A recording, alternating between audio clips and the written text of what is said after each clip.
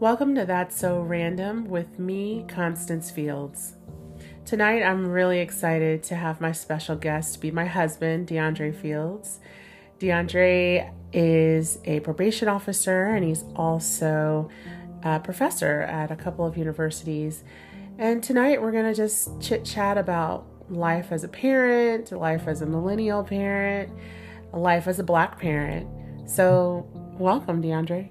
Hey, Constance, thank you for having me on the show. I'm super excited to be on That's So Random, and I'm looking forward to just having this conversation. Thank you.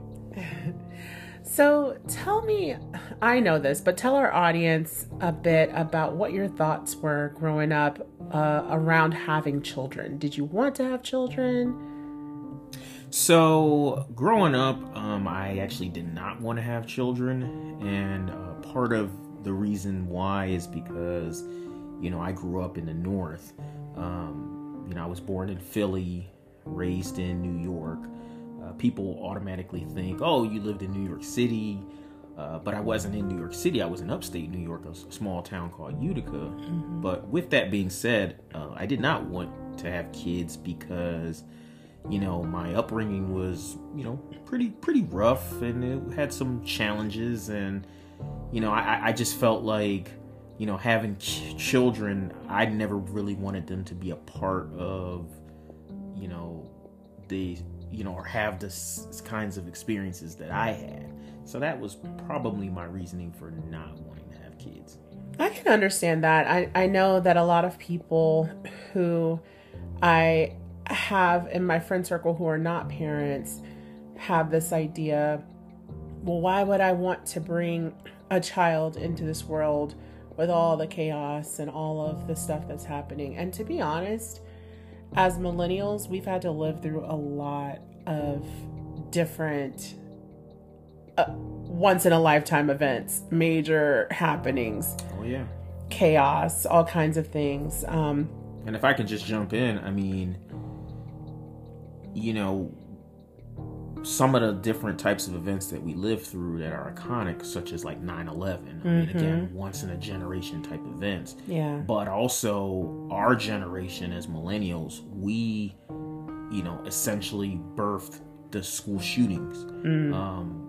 And, that kind of ties into, my career to an extent, but we kicked that off. Yeah. There was no such thing as school shootings back in, the 70s and, with the baby boomer generation or the, Generation X or whatever, our parents' generations. But for us, Columbine, which even today, with all the other school shootings that have happened, Columbine is still kind of the gold standard of school shootings. Mm-hmm. And for, both of us, we were, this is 1999, so we were, 10th grade when Columbine happened? Yeah, so, I think we were in 9th grade. But yeah, I see what you're saying and the point that you're making there.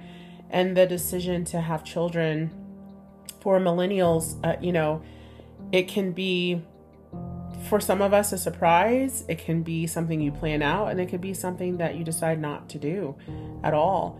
For me, I always wanted children. I knew that I wanted to be a mom. Probably when I was a teenager. Not that I wanted to be a teenage mom. Okay, let me just make that clear.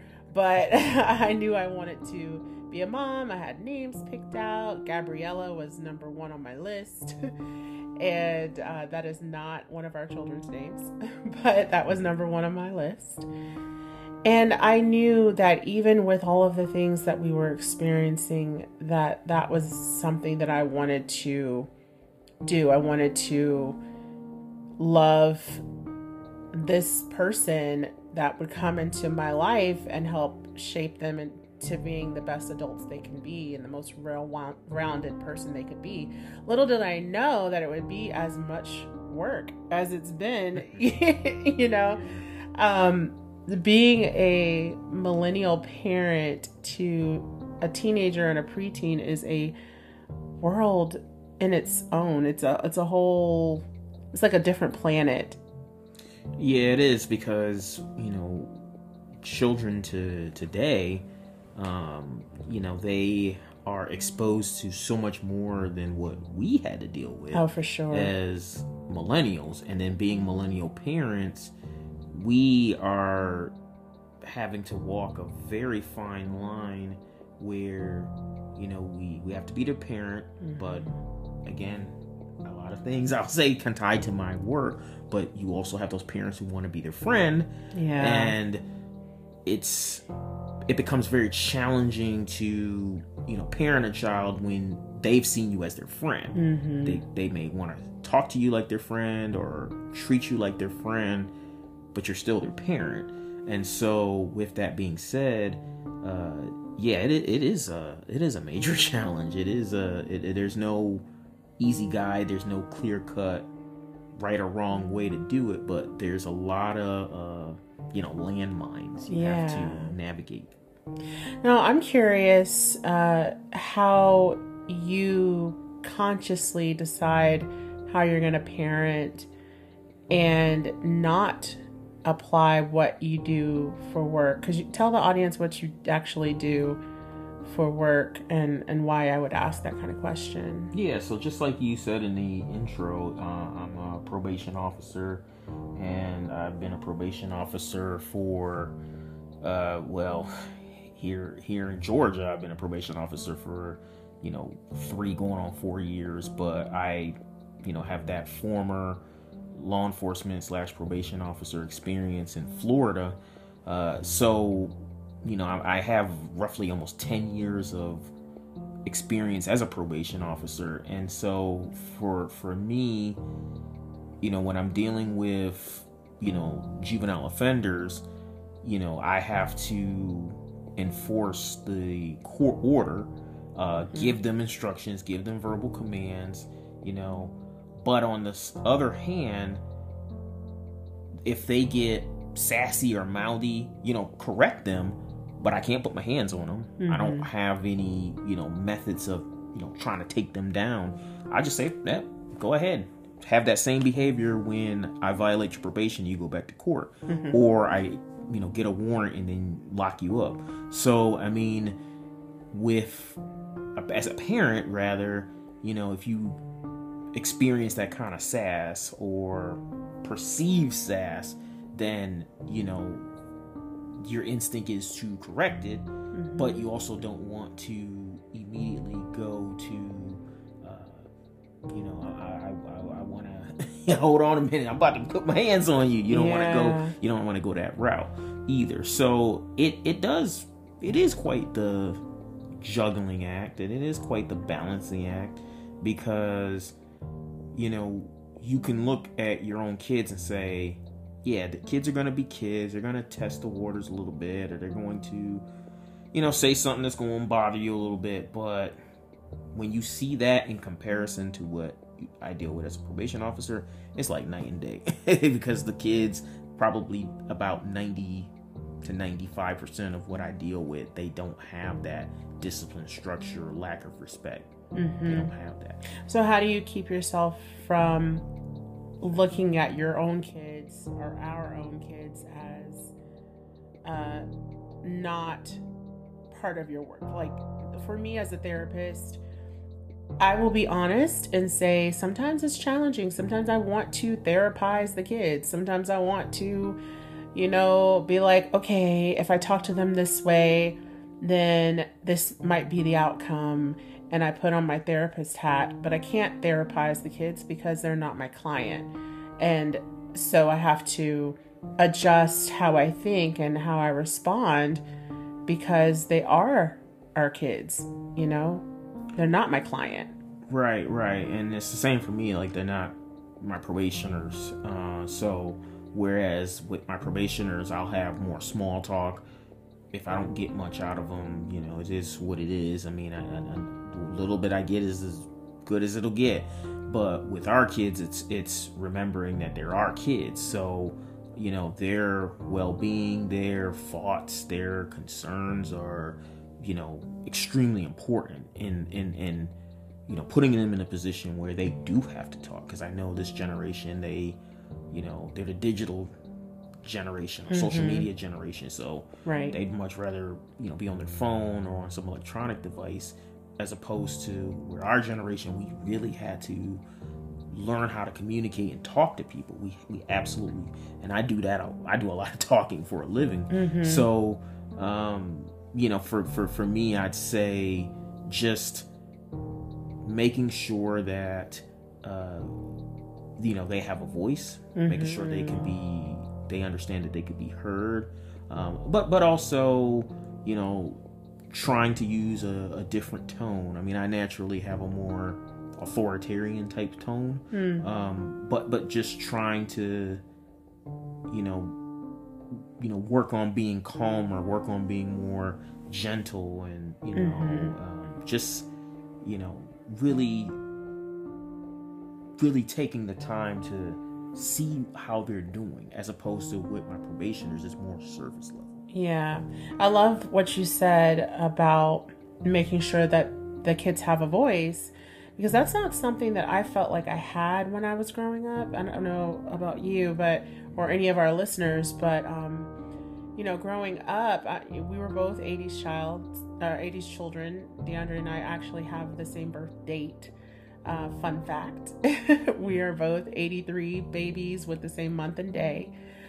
But growing up, I never felt like I had the space to communicate my feelings. I didn't have the tools to know how to effectively or feel safe enough to share if something bothered me. I would just bottle it up or internalize it or take it out on my pillow in my room, like punching my pillow or screaming at the pillow. Well, definitely, in our generation of growing up, and based on how we were raised, you didn't necessarily have much of a voice. You didn't have much of an opinion, at least not, where it mattered with like your parents or whatnot.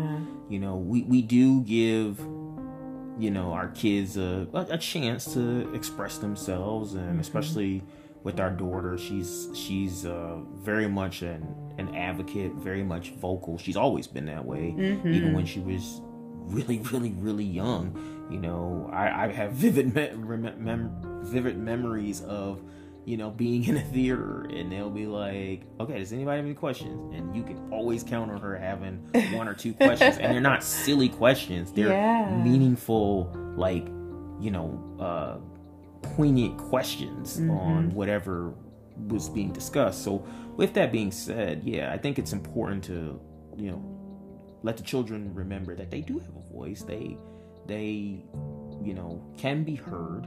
It doesn't mean that they run the show. It doesn't mean that they be like, no, I'm not doing this, and it's like, oh, okay, sure, like that. No, that's never gonna fly. But at least they understand that they can voice their opinion, and they can feel safe and comfortable enough to do it without any repercussion or any type of negative consequence or ramifications. So what's your thought on gentle parenting? Gentle parenting? Yeah, do you know what that is? No. Okay, so forgive me if I'm not defining it properly, but from what I understand about gentle parenting, it's this new age type of parenting where you don't raise your voice at your children. You talk to them in a manner that's like,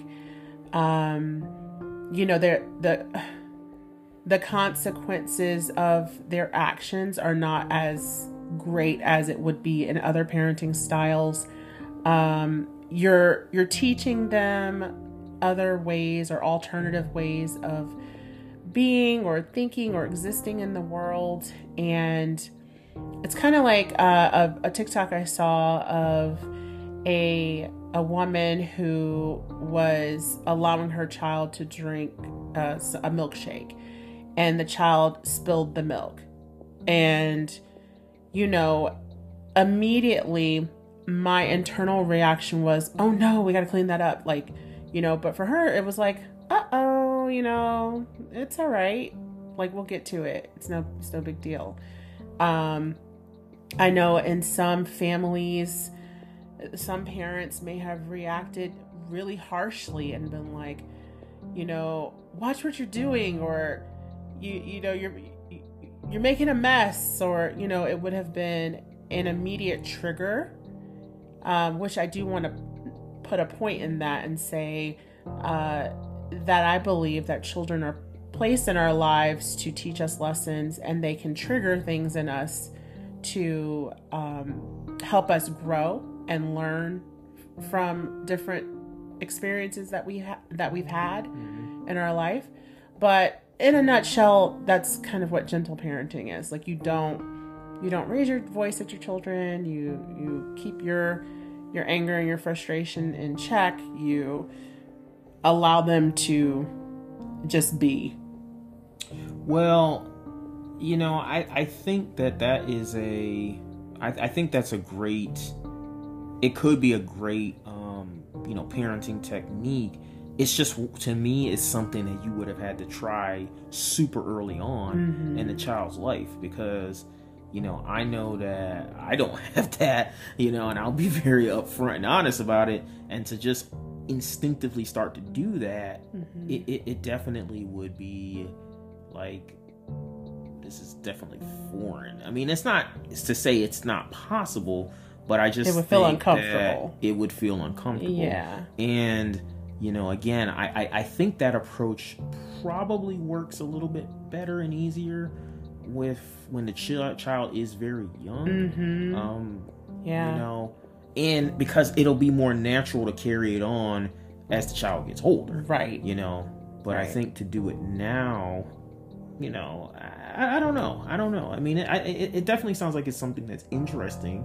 Certainly it could be worth a shot to try, but I just think most people's instincts are, you made a mess, yes, we got to clean it up, but how big is the mess? Right. And, I may not have defined that properly to a T, but that was what I've understood of it. I want to kind of shift a little bit, and in our last little segment here, talk about what you feel life is like being a Black parent. As an African American parent to African American children, we are faced with different challenges than other families out there who are not Black. Yeah. And those challenges are layered. They come with fear, they come with anxiety, they come with a certain level of knowledge that we have to impart on our children early and often. So what's your take on being a Black father? Well, there's always the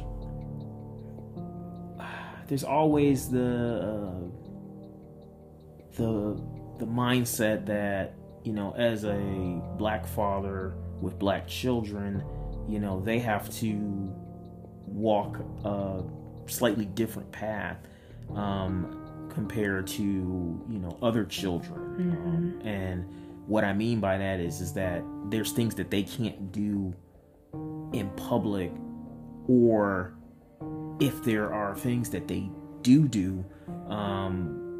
they're not going to get the same benefit of the doubt, and so again, a lot of tonight ties into what I do, and hopefully I can come back on the show and share some more. Yeah, I would love that. But even my mindset from my law enforcement days with the sheriff's office to probation, like, for me, even as a Black parent, a Black dad, if I see a bunch of Black boys walking around, instinctively I think, are they up to no good? And that's a bad thing to have. Yeah. Certainly it's not ideal, and it's a mindset that I do pray that one day I can completely break.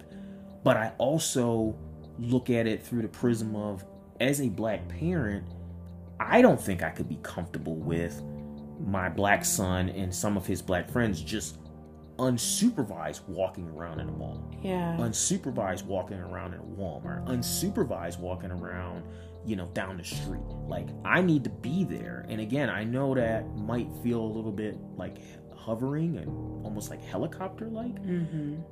But at least I know that if I'm present or they have some other figure there that is with them, there is a level of relief, because I know that if I can think that as a probation officer and I'm black, what are other ethnicities going to think who may not be probation officers, or who just may be just normal, regular people, and they see 2, 3, 4, 5 black boys minding their own business, walking and talking together?